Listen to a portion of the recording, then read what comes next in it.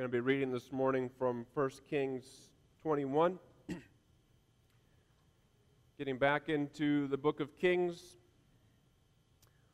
Looking this morning at the account, the story of Naboth's vineyard. Before we read together from 1 Kings 21, let's pray together.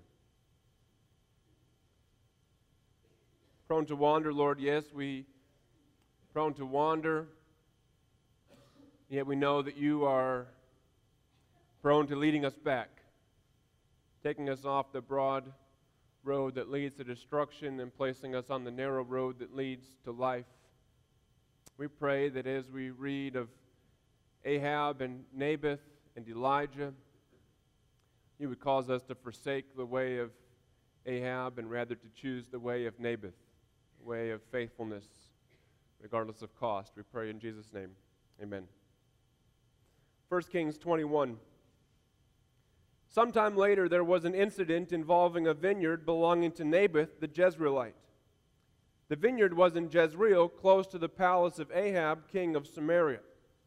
Ahab said to Naboth, "Let me have your vineyard to use for a vegetable garden, since it is close to my palace. In exchange, I will give you a better vineyard, or if you prefer, I will pay you whatever it is worth." But Naboth replied, "The Lord forbid that I should give you the inheritance of my fathers." So Ahab went home sullen and angry because Naboth the Jezreelite had said, "I will not give you the inheritance of my fathers." He lay on his bed, sulking, and refused to eat. His wife Jezebel came in and asked him, "Why are you so sullen? Why won't you eat?"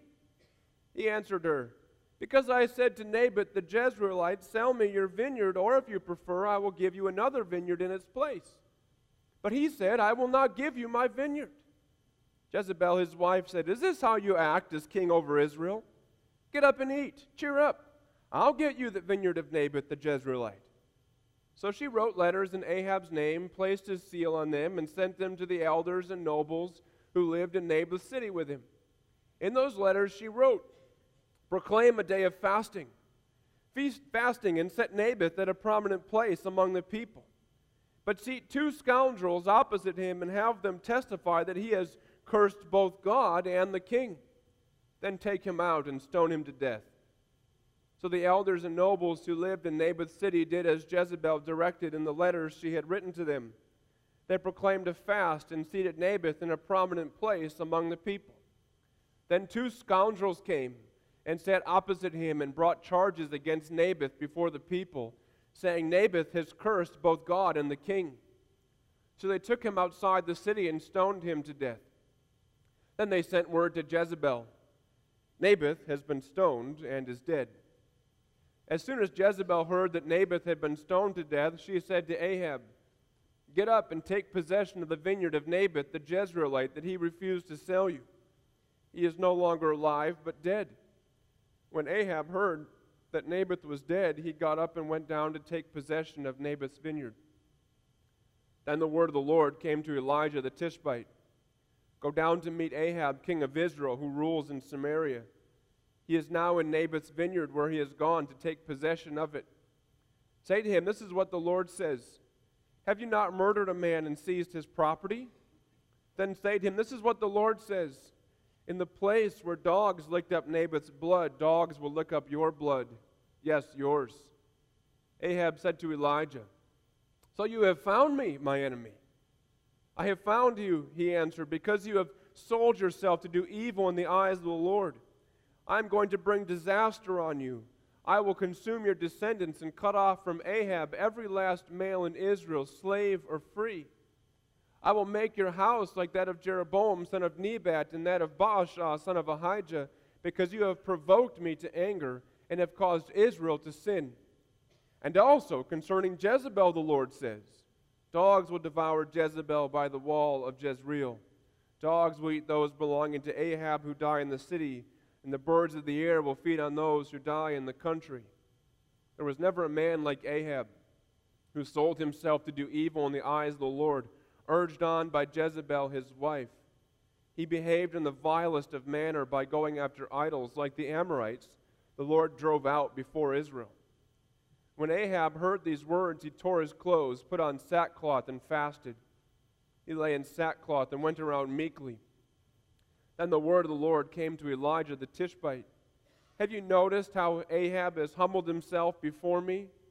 Because he has humbled himself, I will not bring this disaster in his day, but I will bring it on his house in the days of his son. You know, it's the little things in life sometimes that bring joy. A hot cup of coffee on a cold winter's morning, or a walk on the beach, smile on a child's face, the sound of the birds coming in through the window, or perhaps a vineyard. It's the little things in life. It's astounding to us, at least it ought to be astounding to us, to read what comes about simply because of a vineyard. Naboth has a vineyard, and Ahab the king wants it. We can be sure that Ahab had all kinds of vineyards at his disposal. He had multiple palaces. He certainly would have had multiple vineyards. He would not have been lacking for grapes for the eating, the pressing, or for the drinking. But this vineyard is conveniently located right next to his palace, and he wants it for a vegetable garden. And so he comes to Naboth, who owns the vineyard, and he comes with what seems to be a rather generous offer. He says, I would like to buy your vineyard from you. Or, if you prefer, I will give you a better vineyard in its place.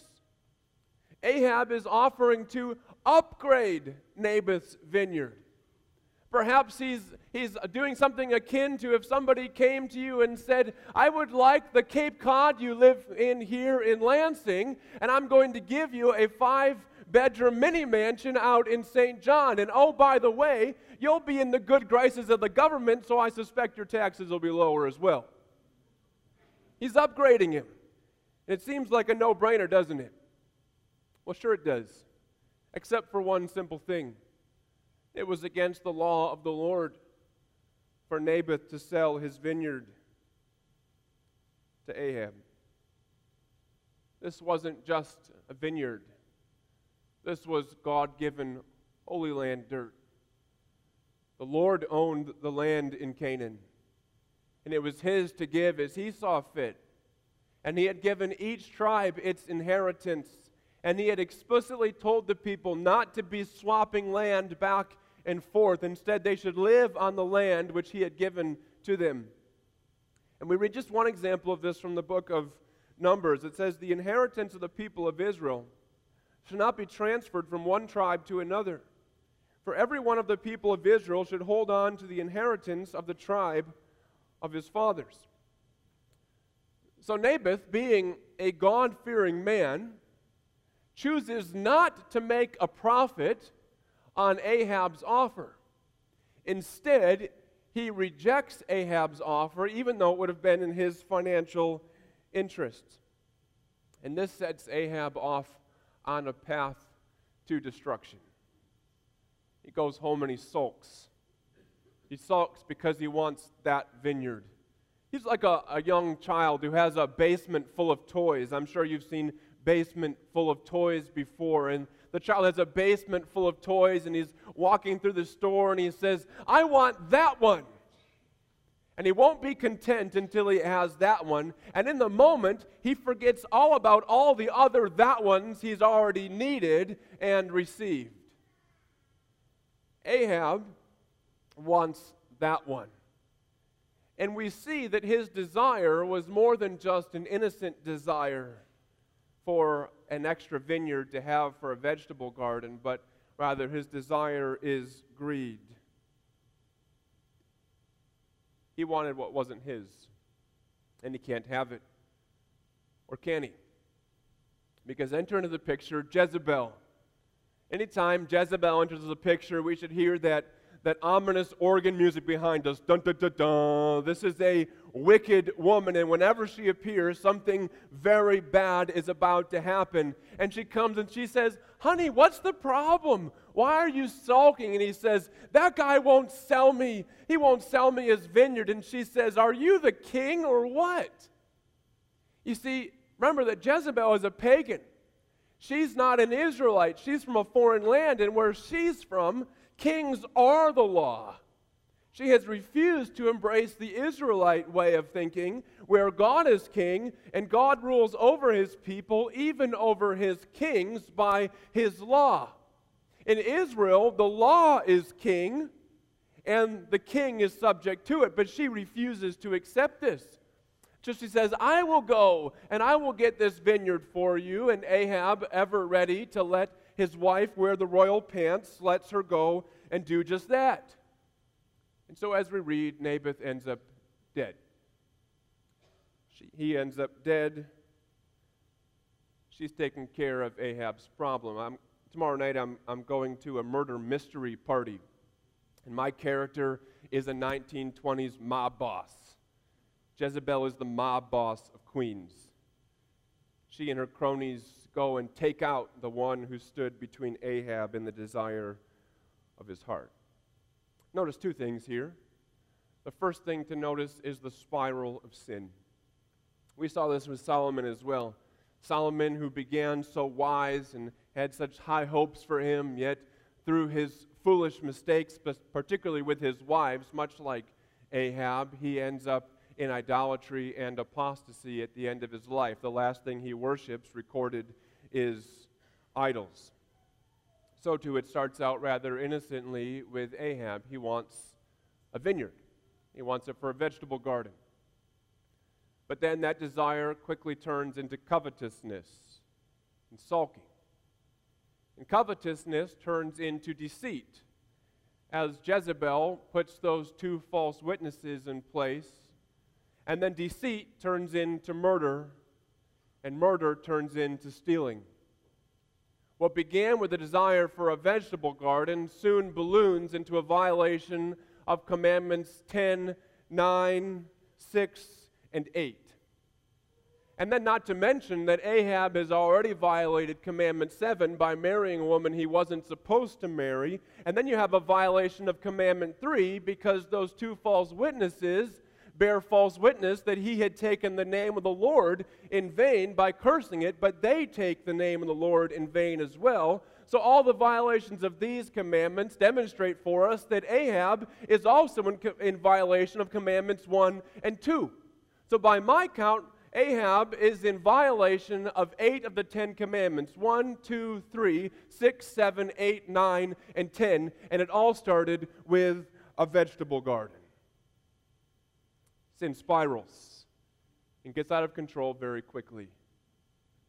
But then as well, before we get too carried away, we should notice that Ahab walks a familiar path. Isn't this exactly what happened with David?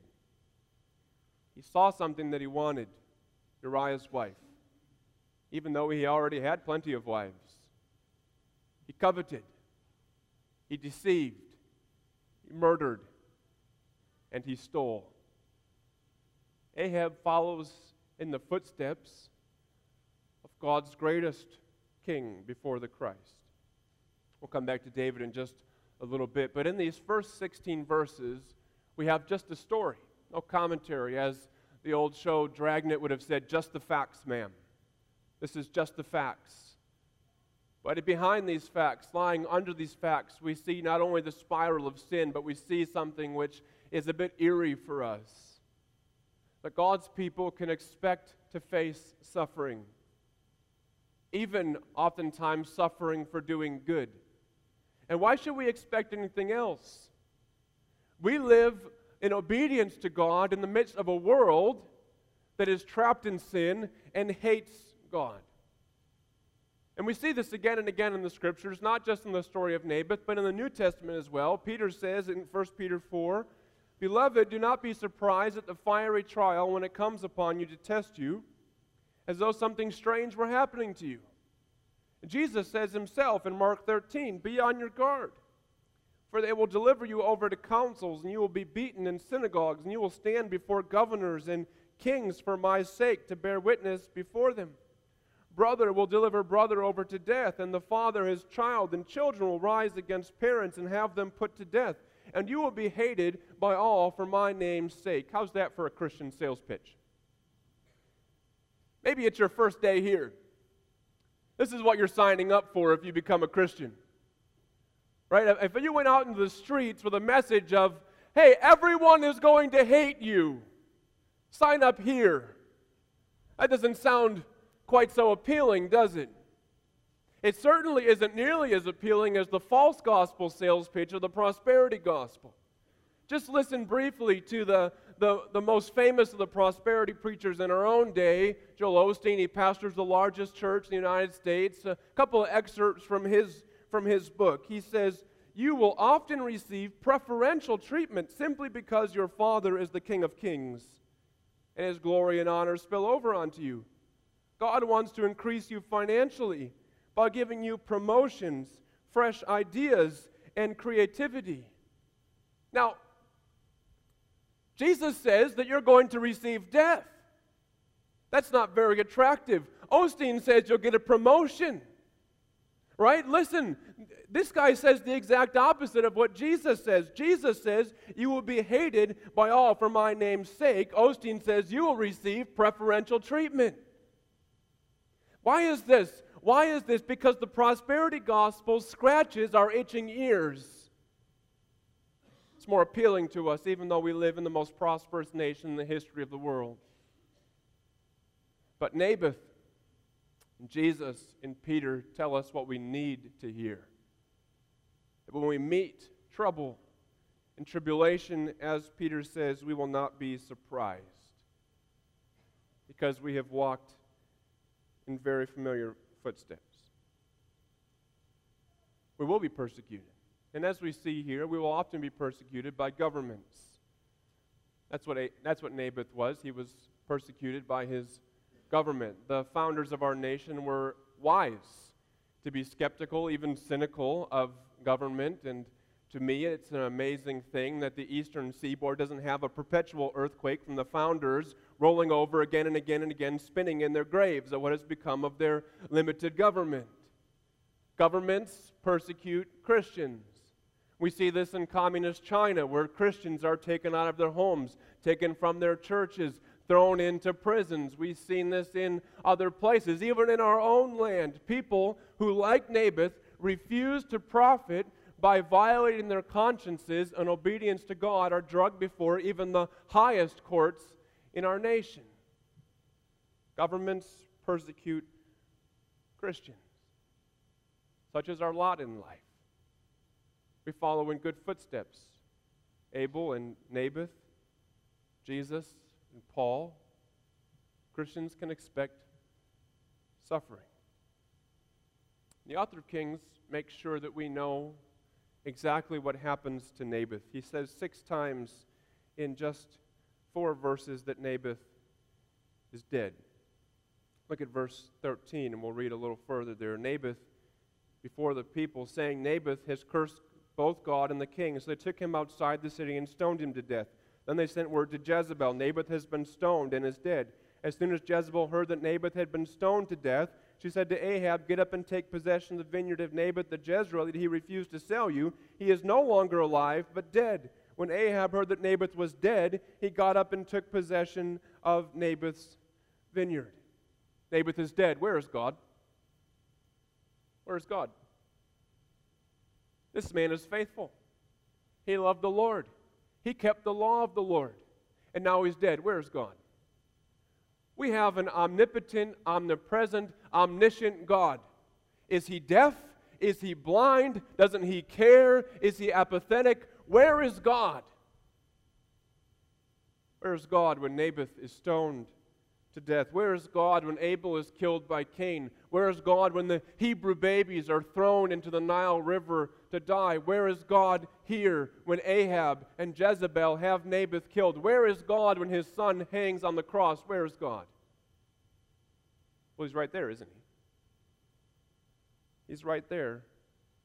His message comes to the prophet Elijah. It's appropriate that Elijah would make an appearance today. He comes with a message of judgment. This is what the Lord says. Have you not murdered a man and seized his property? God didn't intervene to save Naboth's life, but he was not unaware of what was happening. He was right there. He didn't save Naboth's life but he will not leave the guilty unpunished either. This is the same thing we see with Cain and Abel. After Cain had murdered Abel, the Lord comes to Cain and says, "What have you done? Listen, your brother's blood cries out to me from the ground." Elijah comes to Ahab. Jesus says that destruction will come on Jerusalem because of what they did to him, and that was true as well, and God will send the Christ again to bring judgment and justice to the nations. God does not promise to come in and save the day every time. God does not anywhere promise that he is going to take away all sin and suffering. God makes no promises of raises or promotions. He makes no promises that you're going to live to 105. He makes no promises that he is going to save you from all of the effects of sin, whether it be your own or someone else's. God makes no promises like that at all. But God does promise that he is present, that he cares, and that he knows, and that he will avenge. We see this very plainly in Deuteronomy 32. "It is mine to avenge. I will repay. In due time their foot will slip. Their day of disaster is near, and their doom rushes upon them." God will vindicate his people. It may not be immediately, but God will vindicate his people. God will be just, and justice will be done. But justice will be done on his own terms. Jesus says this, "Do not be afraid of those who kill the body but cannot kill the soul. Rather be afraid of the one who can destroy both soul and body in hell." Naboth did this. He feared God and not Ahab. Jesus did this. He feared not Pilate or the Jews, but he feared God. And so too we must do this. God does not forget, but God does forgive. Do you see that at the very end of the story here? That the story is brimming with mercy.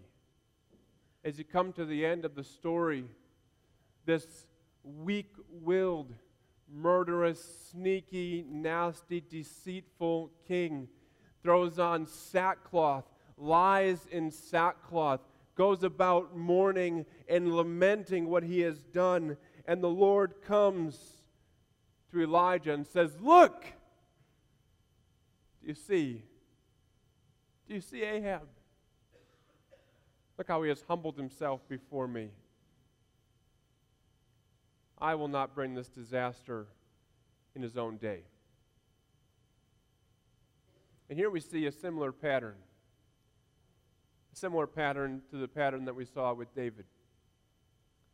Both coveted, both deceived, both murdered, both stole, both humbled themselves. David says to the prophet Nathan, "I have sinned against the Lord." In both cases, God shows mercy. But there is something very significantly different between these two accounts. When David was confronted with his sin, he repented and turned back with a whole heart to the Lord. When Ahab is confronted with his sin, he is remorseful, but then quickly reverts back to his God-hating ways. David repented. Ahab felt bad. David changed his ways. Ahab quickly went back to his old ways. David has eternal life, and Ahab is in hell. There is an eternity of difference between repenting of sin and feeling bad about sin. Ahab felt bad about sin, bad enough to put sackcloth on and cry about it, but he didn't change. And he didn't begin to love the Lord. Heaven is full of people who were sinners, repented of sin when God confronted them and turned away from their sin and turned away from it again and again and again because they loved the Lord and hated their sin, even if they were drawn to their sin. Anybody can relate with that? Having to come back again and again and again. Heaven is full of people who have come back to God again and again and again and again. Hell is full of people who have felt bad about their sin but done nothing to put it to death. There's an eternity of difference between Ahab and David. But do you still see God's eagerness to show mercy? Even mercy to Ahab. And mercy to David. The prophet Nathan says to David, the Lord has taken away your sin. You know, sin is nasty. And it spirals out of control very quickly. And there are all kinds of different sins that can spiral. Maybe it starts as just a casual joint with some friends, and then pretty soon you're doing drugs on your own, and then you have a full-blown addiction. What started out seemingly so small now dominates your life. Maybe it starts as just kind of a casual, lustful glance. Then it's a few more glances of lust. Then it's occasional pornography use, and then soon you have a full-blown addiction and the destruction of your virtue, a controlling of your mind. Or maybe it's just taking a few bucks out of the cash drawer at work, and eventually you're an embezzler. Or maybe it starts out as a casual comment about someone or a grumble about something, but soon you're defined as a gossip. You are a gossip. Sin spirals, and sin enslaves. That's the bad news. The good news is that Jesus saves from sin. And that Jesus has the power, that the cross has the power to break the chains of sin and bring those who were enslaved in sin into freedom in the kingdom of God. Our God saves. I heard a story that stuck in my mind. I read a story, rather, that stuck in my mind for many years. I was reading, I believe in high school, I was reading a book of martyrs. You would think a book of martyrs would be a very depressing thing to read, but I think actually you would find it an encouragement to your soul if you were to spend time. I was reading in this book of martyrs a particular story. The story took place in the old Soviet Union. And the old Soviet Union hated Christians because communists have no tolerance for those who will not worship the state and instead have a higher obligation. And so they came and they found this church and they rounded up all the members of this church, and instead of sending them off to the work camps in Siberia, as was common for them to work for a few years and then die, they decided they were going to break these Christians. So they took them and they stripped them naked, they put them in the dead of a Russian winter out on a frozen lake, and they left them there. Then they poured warm baths, hot baths, with the steam coming out. And they set them on the shore, and they said, any of you who will renounce God and renounce Christ can come and take a bath and go free and have your life. Well, as I recall, for hours, none of the Christians would go. And then finally, one of them cracked and went running for the bath, shouting a renunciation of God and of Christ. And then perhaps the strangest of things happened. But one of the Soviet soldiers, the agents of the state, one of those who was charged with the murder of these Christians, took off his uniform, took off his clothes, and went naked out onto the lake to sit with the Christians. Because through their testimony, he had become one of them. Our God saves. Even Soviets who are charged with the murder of his people. For the repentant one, God saves, whether that be David, the Soviet soldier, the frozen Christians, or you. But there will be justice as well. There will be justice for Cain. There will be justice for Judas, for Ahab, for those who slay the church, or for you, if you will not turn from sin and turn back to God. But we can be sure of this. Though, as Jesus says, in this world we will have trouble, we can be sure of this: God will vindicate his people. that on the last day, those Christians who froze to death on that lake will be demonstrated to be wise, that it will have been worth it. Isn't that the story of the resurrection? That the Jesus who was crucified in shame on the cross is raised and returns in glory. That God does not forget. God never forgets. He forgives, but He does not forget. And He never forgets His people. Jesus says to the church of the Laodiceans in the book of Revelation, He says, "Here I am. I stand at the door and knock." He does knock. And through the prophet Elijah, He knocked on the door for Ahab. And Ahab opened the door just enough to see and feel bad. But then he closed it again. And he knocked on the door through the prophet Nathan for David. And David opened the door, and he saw, and he was undone. And he repented, and God restored him. Don't be like Ahab. Don't be like Judas. Don't feel bad about sin and leave it there. That isn't enough. Be like David or Peter after he had disowned the Lord those 3 times, but then comes back and faithfully follows Jesus again. Don't just feel bad, but turn back in a renewed faithfulness and love to the Savior. He will have you back, but He will have you back on His terms. And His terms are you must love Him more than you love your sin. God will be just. He will not forget. He will do things on His terms in His time. But He will vindicate His people. And it will always be worth it. Even to rebuke kings or prophets. Prophets, P-R-O-F-I-T-S. It will always be worth it to rebuke kings or prophets to have Christ. And on the last day, those who have had Christ will be wise and most glad they did. Let's pray. God, we know that You are a God of justice,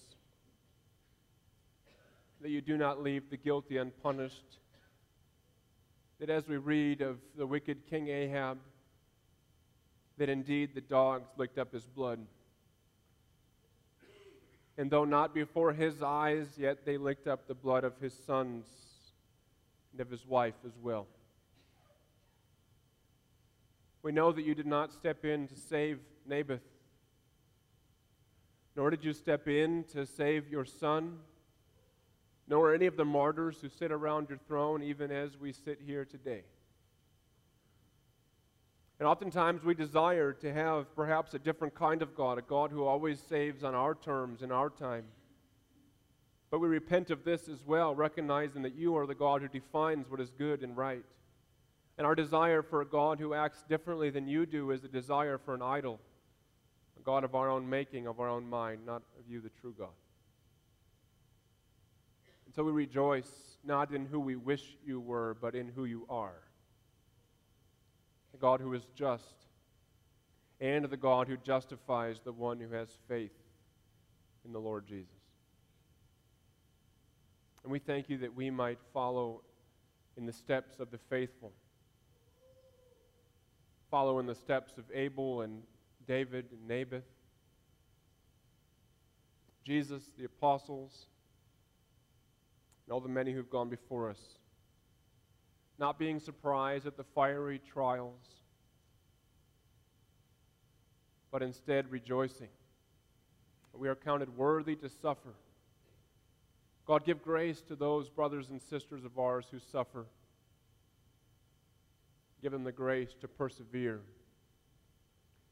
and even give grace to those who persecute them, that they might turn like that nameless Soviet soldier and join with the persecuted. They might have grace and have it to the full. We pray in Jesus' name. Amen.